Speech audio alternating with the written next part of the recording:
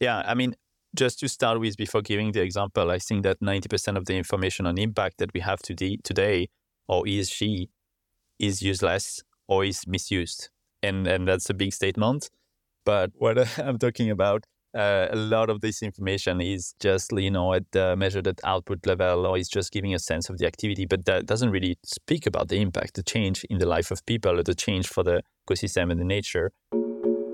Innovations in Sustainable Finance, a University of St. Gallen podcast by Julian Kölbel.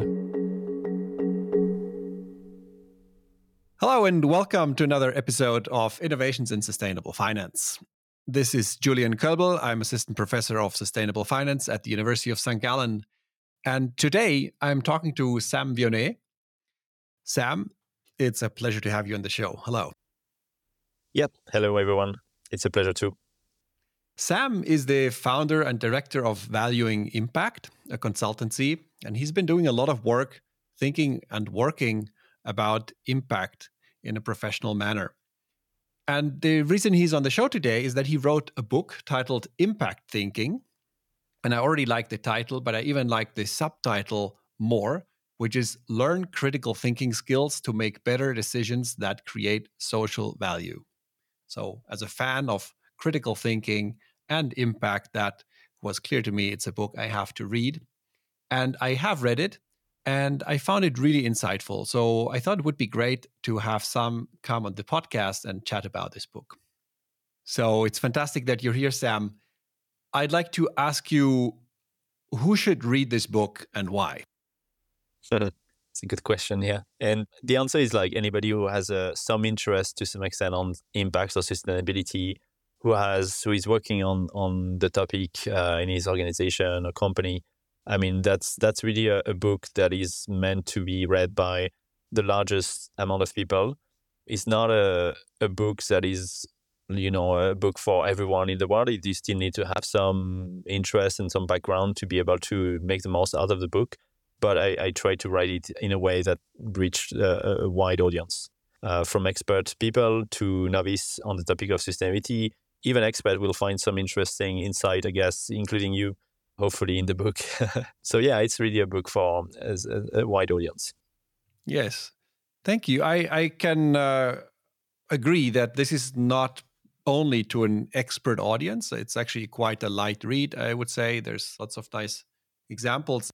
And for the experts, I think there's a benefit from the experience you've gathered. You've just done a lot of this. And it seems to me it's a bit of a reflection on your work over the past 15 years. But let me ask this: why did you write this book? Is that right? Yeah, there was a personal goal. So indeed, there was a question. I spent 15 years doing consulting with at least 50 different multinational companies, different investment funds, family office, different NGOs, all over the place in all kind of sectors. So after 15 years now, I'm thinking, okay, how can I make a step in my career and try to summarize everything I lived and experienced in the past 15 years in a way that can be more accessible to the wider number of people. So that's the beyond the personal goal of writing a book. There was this goal of bringing the insight of the work we're doing, which is very specialized, and that reach those big multinational companies that have the money to pay consultants. But like, how do we reach for $15? A book costs $15. How do we bring that to small and medium companies, to small NGOs that wants to get started on the topic, or that want to improve on the way they think about impact and deliver impact to the world? So there was this question of sharing the knowledge accumulated over the years. And that was really one of the driving factor behind the book. And also, maybe I can add, it's really about critical thinking. So it's not about, you will not have definitive answers on a lot of different topics about, if, plastic packaging is better than paper packaging, or, plastic cups or ceramic cups for drinking a coffee is better. Like, it's not about a book that gives definite answer. It's a book that gives you the tool to think critically. You need to be open to be challenged if you want to read the book. And that will teach you, this book will teach you the critical thinking, the principle behind impact thinking. Yeah, but I like how you started off kind of on a topic that nearly everyone is familiar with, which is the coffee. So, I drink coffee every day. Many people do. And you have this this story about how people think about which is the better coffee to drink, which is more sustainably, the capsules, or should I have a paper cup or a plastic cup? And then sort of you come out with that's actually the thing that really matters is how much coffee you drink and sort of how much energy you perhaps use in brewing the coffee. So these seem to be the more dominant drivers of the overall impact. So I really liked it as an example to get into the book. Yeah, it's a never-ending question that comes up every single year across the past 15 years when I was drinking coffee, the coffee break at Quantis when I was working for another consultancy. At every coffee break, almost, there was a question regarding like, oh, you're taking a paper cups. You should be feeling bad because it's creating some waste. And the other guy was like, hey, I've got a ceramic cup.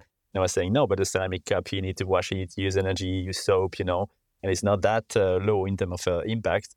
So what is best? And of course, the answer is it depends.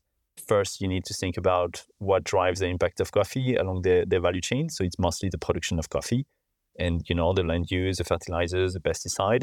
And second, surprisingly, it's the energy to heat the water. And that was a really interesting insight. It's not the packaging of the coffee, like thinking about the capsule of Nespresso and like, it's not really this capsule is only 10, 15% of the impact. 80% of the impact is driven by the coffee and by the energy to heat the water. And so you can take whatever packaging or cups you want to use. What will make a difference in the way is how much you drink of coffee, where the sourcing of the coffee is coming from, and if you purchase renewable energy, for example, for heating the coffee, and how efficient you are. For example, if you use a mocha pot with a big plate, and I'm getting into too much detail here, but tell me. But when I it's think too this is detailed. very interesting. When you go into the coffee mocha pot, you use a big plate to heat the mocha pot. And of course, there is a lot of energy that is wasted. When you think about capsule, they use just the right amount of energy to heat the water that goes into the coffee cup. And similarly, a drip filter will heat a lot of water in a bigger pot that but a part of it will be wasted. So the efficiency of machines is actually, with capsule, is actually higher and have a lower impact due to the fact that they save more energy than a mocha pot on your stove. But that's it depends, of course, if you are in a place that have renewable energy or low carbon electricity versus a place that have high intensity energy. Like it really depends where you are.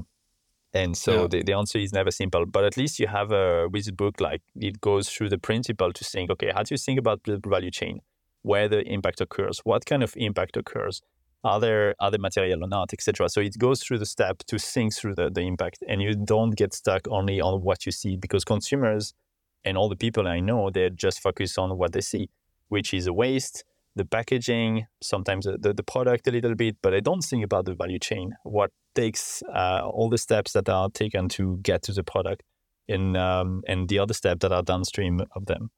And so that's something that needs to be made visible. And the principle in this book provide the basis to think about that.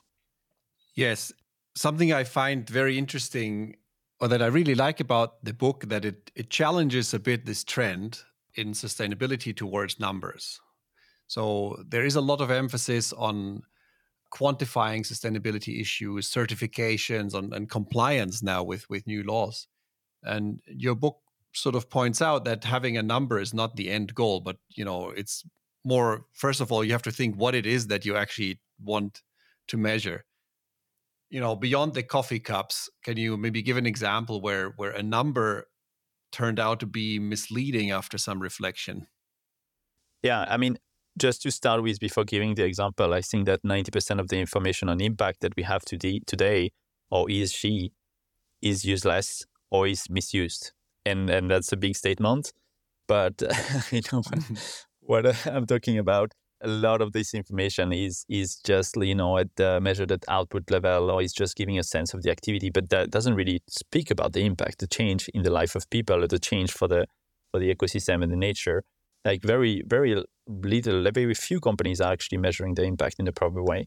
So yes, you need to make sure that the data you use is going to be accompanied by a decision-making system or critical thinking system that will allow you to make the most out of this number, to understand this number and contextualize it.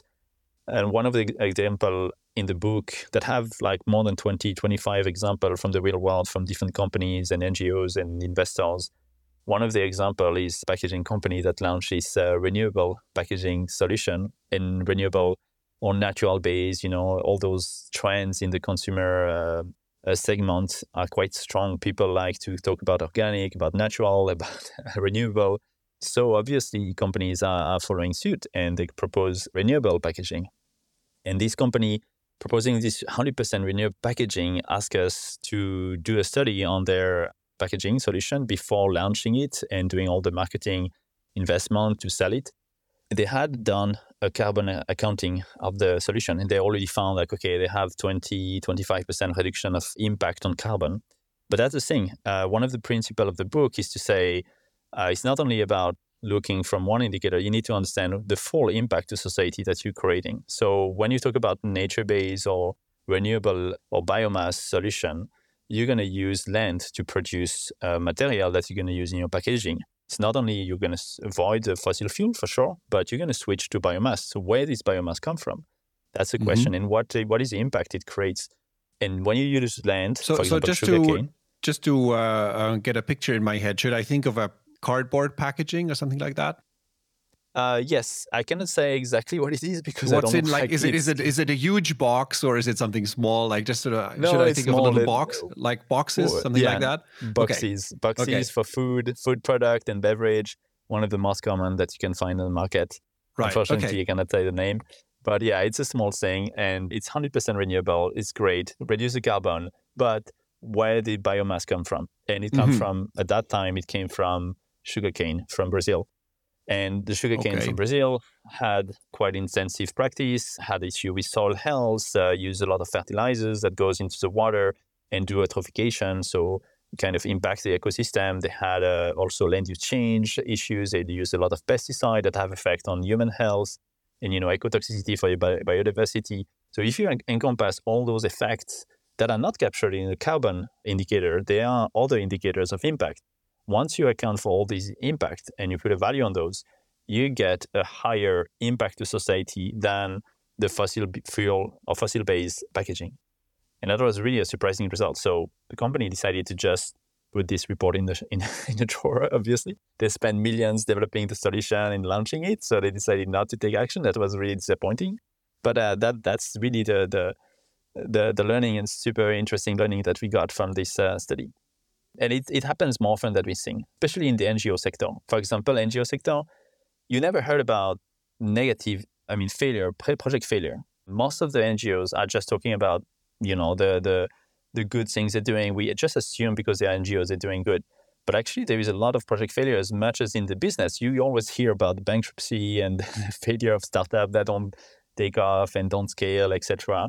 You never heard about that in the NGO. But the NGOs are failing as much as the businesses. It's just that they don't measure the impact in a way that allow them to understand where there are inefficiencies, where they fail, etc.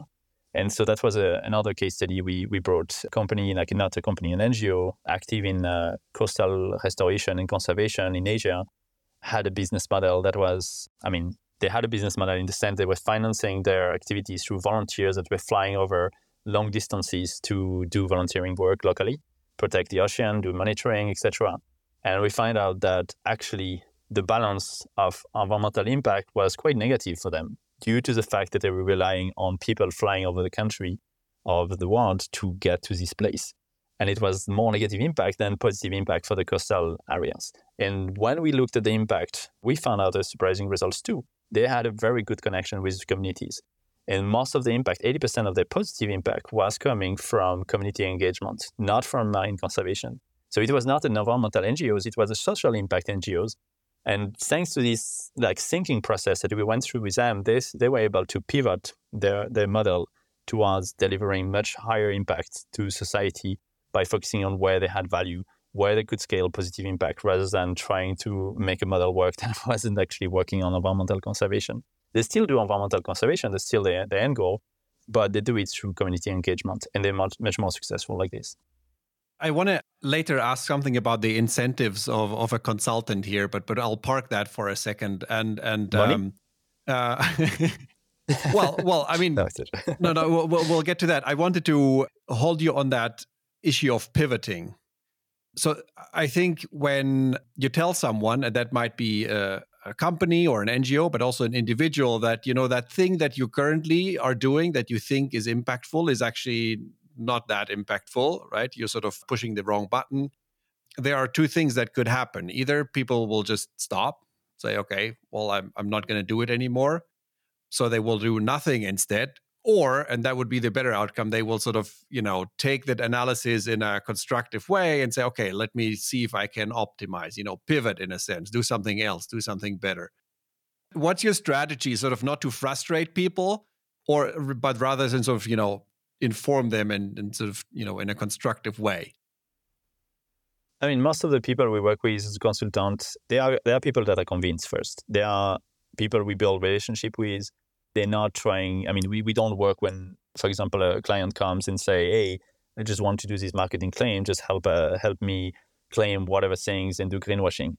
That's not an approach we would engage a client with. So most of the work we do are with people who believe in what we do, we believe in creating more impact to the world.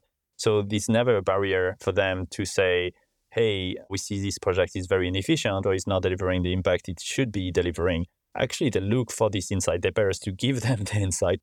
We often see the corporate as, the greedy, big organization that just want to make money at the expense of the society. But companies are quite complex organisms that have a lot of people that are just convinced about, okay, we need to do good for the society. We need to bring positive impact. And when working with those guys, it's easy to account for criticism and improve or pivot.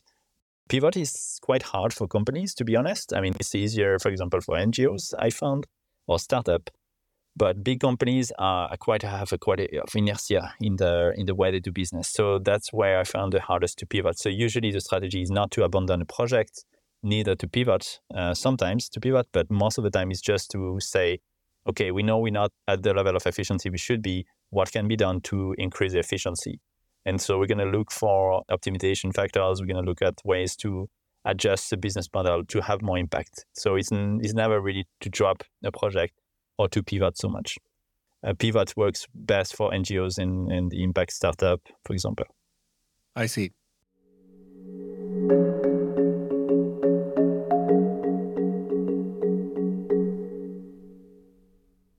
Well, let's get to the book itself a little bit. How does your book help me think about impact? What is sort of the recipe in general? Well, the way I summarize it is through three sections of the book. One is assess. So what are the dimensions of impact you need to think about when you look at impact information?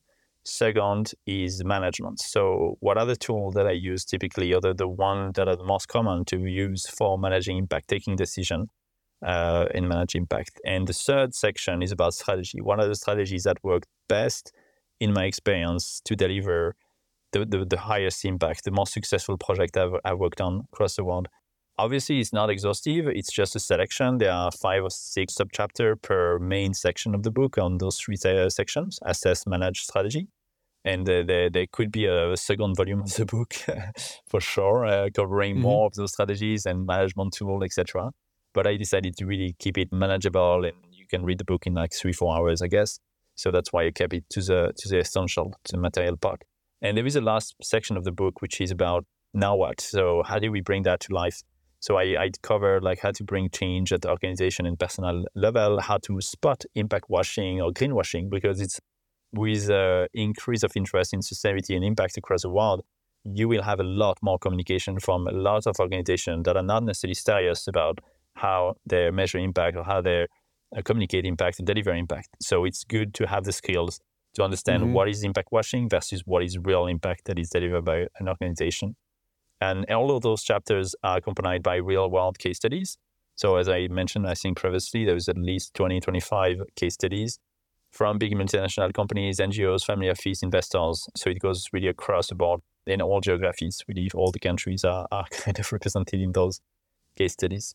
And lastly, the books brings at the end of each section a checklist that can be copied and used, in other contexts, in workshop, in meetings with different stakeholders. So I try to bring that into a one-page checklist for each section. And that makes hopefully the book a bit more applicable and operational.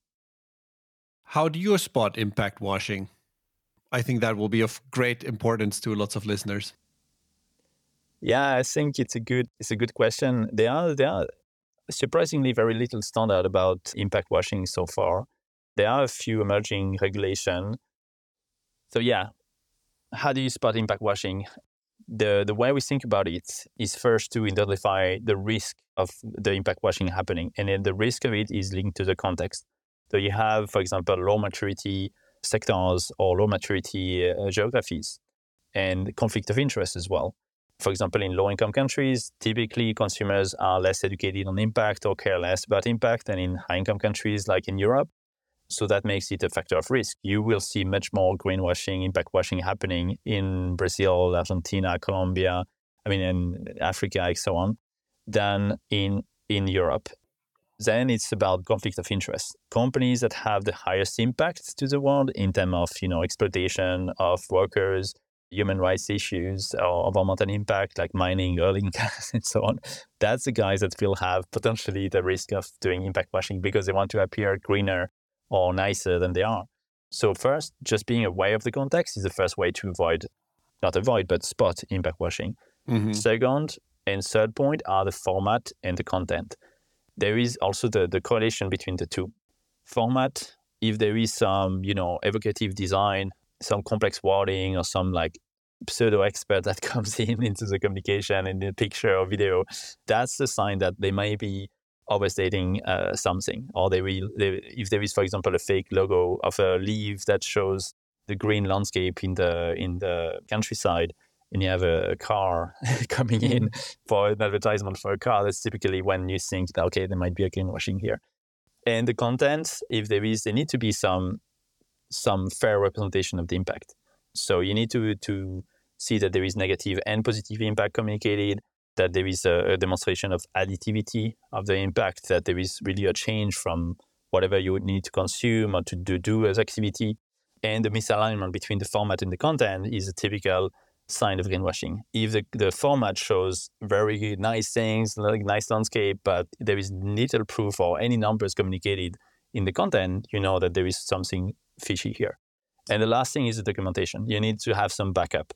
So if you're not able to find out the reason why they claim that there is environmental advantage of electric cars over combustion engine cars, then, you know that there is potentially a greenwashing. You need to have the backup. So a life cycle assessment, an impact assessment, a third party giving additional information about why they do the claim and justify the claim. Documentation is critical here. And for example, one of the most criticized company in the coffee sector, to come back to the coffee, is Nespresso. Nespresso has been attacked many, many times on their, the amount of waste they create, the machine, and the electricity, etc. So one of the way they support the claim is through doing a life cycle assessment with a consultant and certifying the life cycle assessment with a third-party expert that certifies that the numbers and the calculation are good. And these reports are available on the website of Nespresso. So that allow them to claim actually that the impact is lower or comparable to other solution of coffee drinking. And that's what they do. They don't claim, I think, that they are like a lot better than other coffee making system, but they have like all the documentation, the backup to demonstrate that they're not worse. And so that's a good strategy. So as soon as you have those 4 points, identify the context, make sure the format and the content are aligned and are not misleading, and having the proper documentation. That's what will allow you to understand if there is a greenwashing case or not. Right. That's very helpful. Thank you. Maybe to zoom back out at a general level, I think critical thinking is probably the most important skill for any sort of decision making, right? And including decisions that are intended to create economic value or shareholder value. But do you think that maybe critical thinking is particularly important when it comes to creating social value? That's a good question, but I think you answer it. We're here to discuss about critical thinking and impact thinking. So obviously, for me and for you, I guess, it's quite important. Let me start with this. Think about where we were 15 years ago. I don't know how old are you, but I was just starting on the... more than 15. Okay. But I mean, I don't know if you were already working in sustainability or if you are still at university, but 15 years ago, they were not so much. Sustainability was still at the margin. It was emerging as a critical thing. We were talking about climate change, but still, there was a very little maturity in the corporate strategies around sustainability and around impact. Impact investment was, I don't think it was existing, even though it was practiced. Maybe it was not named like that. You had NGOs, but it was mostly like a philanthropic vision of it. It was not the integration into the economy. And now, 15 years down the line, like every single company has a positioning on sustainability, more or less. I mean, exaggerating a little bit, but impact investing is big. It's billions of investment. NGOs now have a scale much higher. Like everything took a lot of space in all the discussion in the media, in the corporate strategy, in everything we do. And there is a lot more people that join the rank of companies to be sustainability expert, managers, directors, CSOs, or chief sustainability officers. And where all those people came from. They didn't come from like the university career to become chief sustainability officer. They came from operation, marketing, public affairs, procurement. You know, they came from other fields. They don't have the background to think about impacts. And that's a gap that this book tried to address. And that's also why I think it's critical thinking is really critical or important for those people, is that we are just catching up so quickly and extending the number of people who have to work and decide on topic of sustainability and impact, and we don't have the training to do so. So there is a gap in the courses of universities, of school, and it's being filled up, and I guess you're part of it. There is a gap in professional training around impact and sustainability that is starting to be filled, but there are so many new people working on impact and sustainability every day that we need to catch up on that. And the book is about that. It's about bringing the principle to think about impact, to fill the gap of skills, because every time I talk to new people in companies, I have to start from zero again. And I think it's also a lot of time. So why not reading a book instead and, catching up on education? So there is a huge skill gap. I agree with that. And I think it's a great book to read for students and for people who sort of move into that space to address that skill gap. But I think there's even another element, and that is, as I said earlier, there's a trend towards standardization and certification. And I think one of the tricky features of sustainability and impact is that the ultimate outcomes aren't always that obvious, right? If you buy coffee that doesn't taste good, right, you immediately know, okay, I'm never going to buy that coffee again. If you buy coffee and there is, some impact washing around the packaging material, how will you find out, right? You have to apply that skeptical lens and sort of dig in a little bit into the details, take a step back. What does that really mean? And that, I think, applies to an even greater extent at the strategic level for an organization, right? Thinking about what is the strategy is absolutely essential for the commercial success of a business, right? You have to think and rethink a lot of times. Mm-hmm. Otherwise, you just go out of business. With the impact, people might be tempted to say, well, let's just follow this standard and then we'll be fine.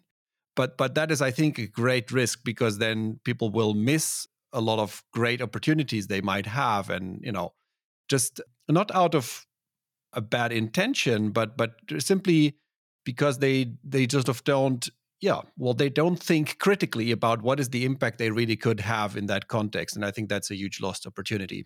It's human nature. I mean, we just make it easy for ourselves to select, like, if someone's telling you it's the best choice from an impact perspective because it's certified Rainforest Alliance or Fair Trade, etc. Of course, you're gonna believe it. But looking at the state of the world and the gap we have in, bridging the gap of inequalities, of land use change, deforestation, contamination of the sea, etc., all the air pollution, all the issues we have to face. I mean, definitely the current certification labels and assurance are not enough. We need to go beyond that. We need to have a critical thinking about what's next, what needs to be done in addition to the current system. Any kind of certification we already have on product is not nearly enough to really change the system and change the value chain to deliver more sustainable product and services to our society. we have to do some catch up. So critical thinking will be key to make sure this is happening. This challenge people, this challenge the companies as well. What we want is also a civil society that can challenge what companies are telling them, so that we don't just believe that what is told is actually the truth. It's rarely the case. So we need that kind of skills in the population as well to make accountable the governments, the authorities, the companies, NGOs, and so on. Yeah. Well, at least some sort of a layer of people in that area who are capable of doing that. And there's a real risk that sort of once you start codifying and standardizing things, that people stop thinking. I mean, this kind of happens immediately, right? As soon as something is standardized, you say, well, I follow the process. These are the KPIs I need to look at. And then that is an invitation to just do that and stop to think. So I think that is what I really like about this book, that you don't at all say that numbers or KPIs aren't important. I think the way I read it is just, well, think, is that what is important? And then if it is, then let's try to measure it, but also compare it with what others are doing and what perhaps is in the value chain and what are unintended consequences. So I think this approach I really enjoy about your book. Yeah, I mean, standardization has a role to play, but there need to be a balance of power in a sense. So we cannot just rely on what standardization bodies are telling you. They're going to make sure that the standard is, simple enough and that can be scaled across all the industries. So standards are usually aiming for the minimum requirement, just because they need to be applicable to the wider number of people, organization. And so as a counterbalance of the power here of standardization, we shouldn't trust it 100%, or there is always a better way of doing it. We need to have a critical thinking skills in the population, in jobs at companies, to make sure that we look at this information in a critical way and think about, okay, what's next? What can we do better? How we can? What are the gaps in the standardization process that we use, etc. You have one example in the book about an impact investor, and I think you've worked with many. In the book, what was the issue there, and how did your approach of thinking critically about impact influence decision making? So generally, the field of impact investors, as surprising as it might seem, is not measuring so much impact. They talk about impact, they label them as impact. And now, are they delivering impact? We don't really know. For most of them, the vast majority of them, and you may have a different opinion, that's my opinion and that's my experience with impact investors, is that they take the word impact as a exclusion criteria, for example. We don't want to be in this field, or we just want to focus on renewable energy. And by just investing in renewable energy, we're going to be an impact investor without further, activity, just like mapping or categorizing the investment, not measuring the impact. And there are renewable energy solutions that are actually quite negative for the world. If you think about hydroelectricity, etc. So that it's not all green and good. It's not because you label yourself as impact that you have a positive impact. So that was the case for this impact investor. They had a first fund established with a good portfolio of startup that they invested in. It was a VC investor. And within the portfolio, there were a variety of companies. Some of them, based on the measurement of impact we did, had a negative impact. And of course, when you're an impact investor and you did all the due diligence and you take care of having an impact and you believe you have an impact, a positive impact, finding that you have a negative impact in one of the companies is a bit of a surprise and a bit of pain. And so it was a challenge for this organization, but that made them realize that they need to rethink the process of selection of due diligence and looking for deals and deal pipeline. They need to rethink the way they measure or at least assess impact before they invest. And they need to rethink the way they manage the investees to make sure they maximize the impact. And beyond just the fact that we found a negative impact, the other aspect was that we found a huge variability of performance of those investments. Most of them had positive impact, which was reassuring, of course, apart from a couple. But some of them had very little positive impact. Some others had very high positive impact compared to the investment, relative to the investment that was done. So the question was why so much difference between high and low performance investment? How can we bridge the gap and make sure we have only high efficiency investment? That was one of the insight we found, because there is a scale of impact delivery that you can have in investment. People will just categorize them in the past between, okay, we have an impact investment versus not an impact investment. But within the we have an impact investment, there is a scale of performance. And so there is this question of what are the principles we need to apply to bridge the gap towards higher efficiency of impact delivery for our investment. And I think that that's the principle we've been able to implement. Just to be clear, you are talking here about huge variability in impact performance of these portfolio companies, right? Yeah, but in financial performance, obviously, it's a VC fund, so half of those startups will fail, obviously, unfortunately. Right, yes. But it's both financial and impact performance. Yeah. I have to get back to the consultant's incentive now, because in the book you have a couple of examples where you come back to a client and apparently tell them, well, the impacts that you think you're having are actually much lower than you thought, or they're perhaps even negative. If I can ask you, how do you sell such an insight? And I can imagine that could be difficult because there's a risk that another consultant might be happy to give them the answer that that would make them look much better. How can you navigate that? I don't see necessarily the problem as you see it. I mean, for sure, I'm an activist consultant, so I like to challenge and make sure we have an additive impact after all. And we might think that the companies have the incentive not to change and to hide a negative impact, or not to really invest or do some expenses to improve the impact at the expense of financial performance. But most of the people we work with within those companies have like the need and the will to have to have a higher impact for the society. So I think they're looking forward, not looking forward in the sense, but they're happy to see the reality in a better, more comprehensive way. So having the skills of impact thinking will open their eyes.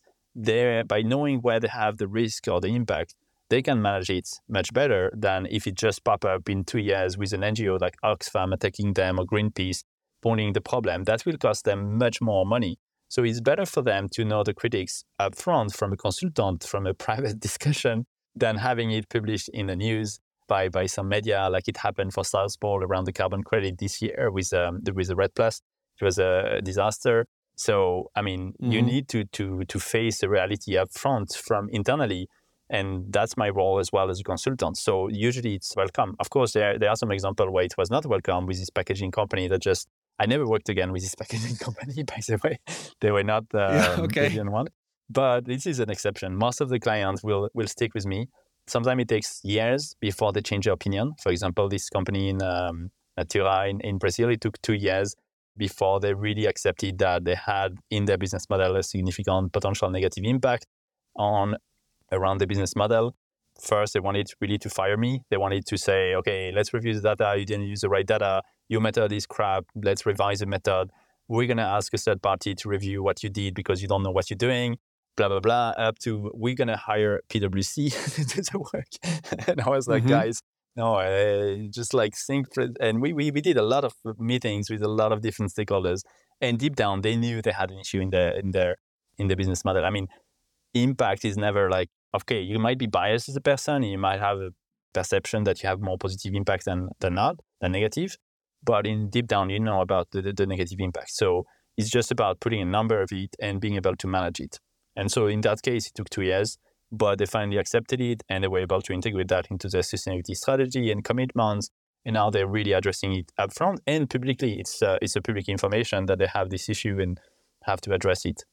So for me, as a consultant, is really about staying true to the impact thinking principle that I describe in the book. This has more value than trying to, go around negative impact, hiding stuff, or doing greenwashing.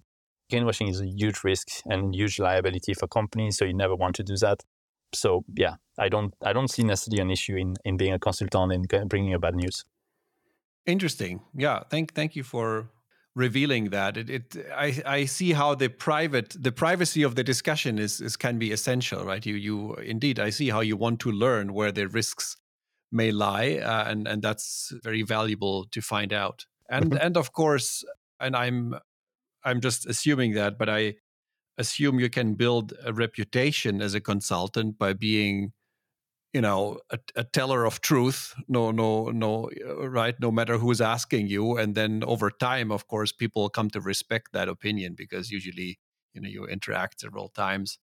So in that sense, also, I find the book really, it's really encouraging. So, just use your brain Mhm. and, look at the various aspects, do a sound analysis, be open to challenges. And then, that is your view. And that is good work at the end of the day. Yeah, for me, it's not about agreeing on everything. It's about, trust, relationship. It's about this critical thinking is about being able to open a dialogue.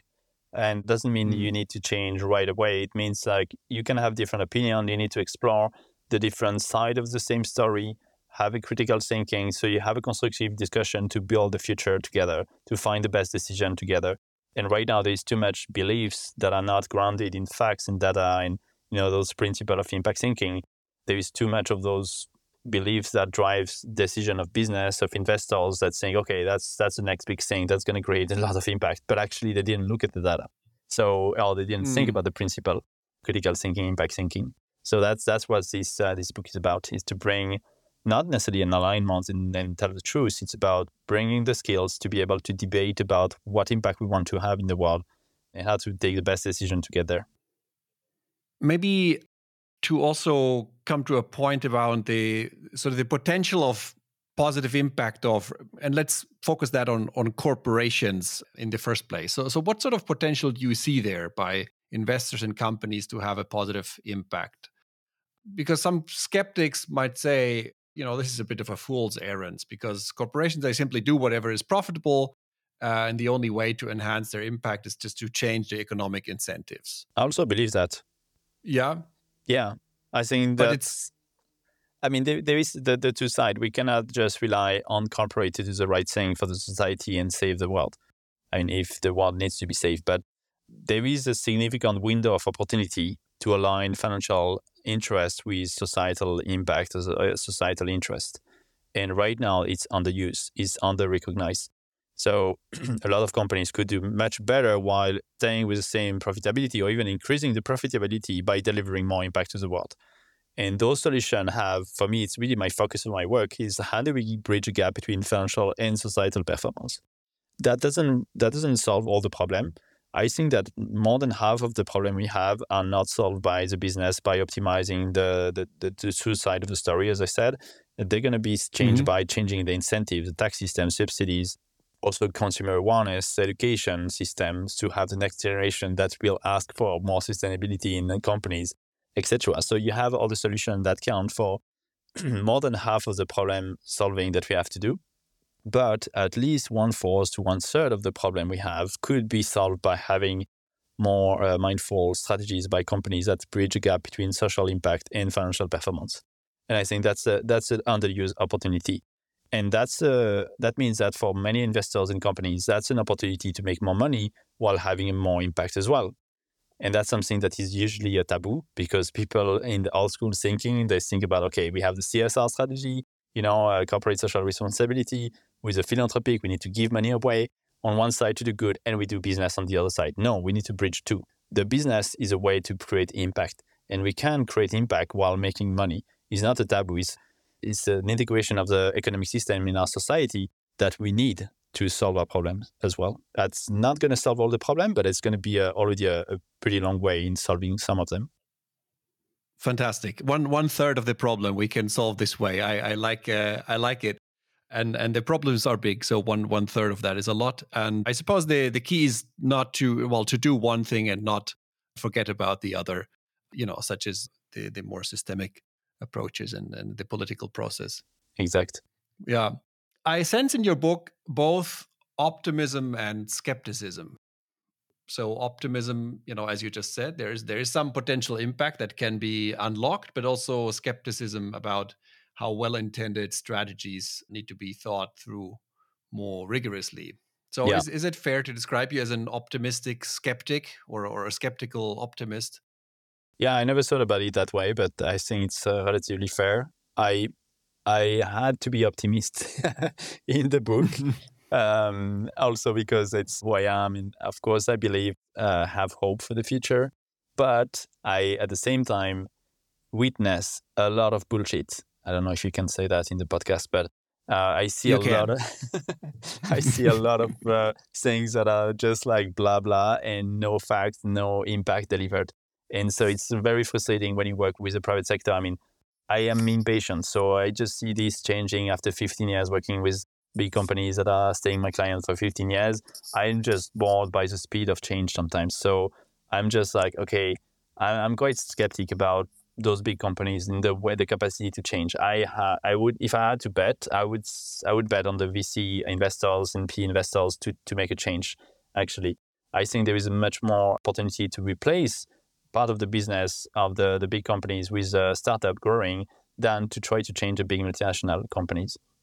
So in that sense, I'm quite optimistic. I'm very excited to work with impact investors, usually, especially VC investors, because I see the potential they have to change the way we do business, the way we do we work as a society. So yes, in that sense, I'm optimistic, but I'm also skeptic because I see that there is too much inertia in the system, and the 15 years I was expecting to be in another place. I mean, we've progressed a lot in the 15 years, but I think I would expect to be much more advanced at the same time. Yeah.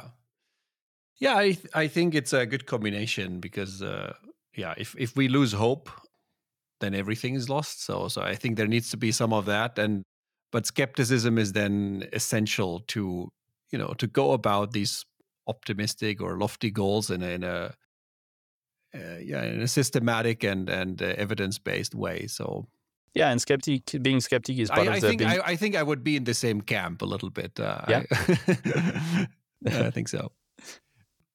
To finish the conversation, I would like to ask, what do you hope will change in the space of impact and sustainability? So once a great number of people have read your book. Well, there is an assumption here that is a lot of people will have read the book, which is that's exactly. I give to you that assumption. That's but let's assume that. What will the world look like? I think, hopefully, if a lot of people read the book, we will have a reduction of case of greenwashing. We'll have companies being more accountable. We'll have professional at companies and NGOs and other organizations making better decisions and investing for impact, seeing the opportunity to make impact while making money in parallel. So I think that's what I would expect to see, really, and have directly more constructive discussion about more advanced solution, really jump-starting the discussion from, okay, what is impact, what is sustainability, how it is measured, blah, blah, blah. From that to, okay, how do we invest between those two investments, or how do we make those two investments much more efficient? And what is the investment strategy around that? That's what the discussion should, what's the end goal of the book is. Fantastic. Sam, it's been a real pleasure. Thank you for coming on the podcast, and thank you even more for putting down your good thoughts in this book. I hope some of the guests on this podcast will order it and have a look at it.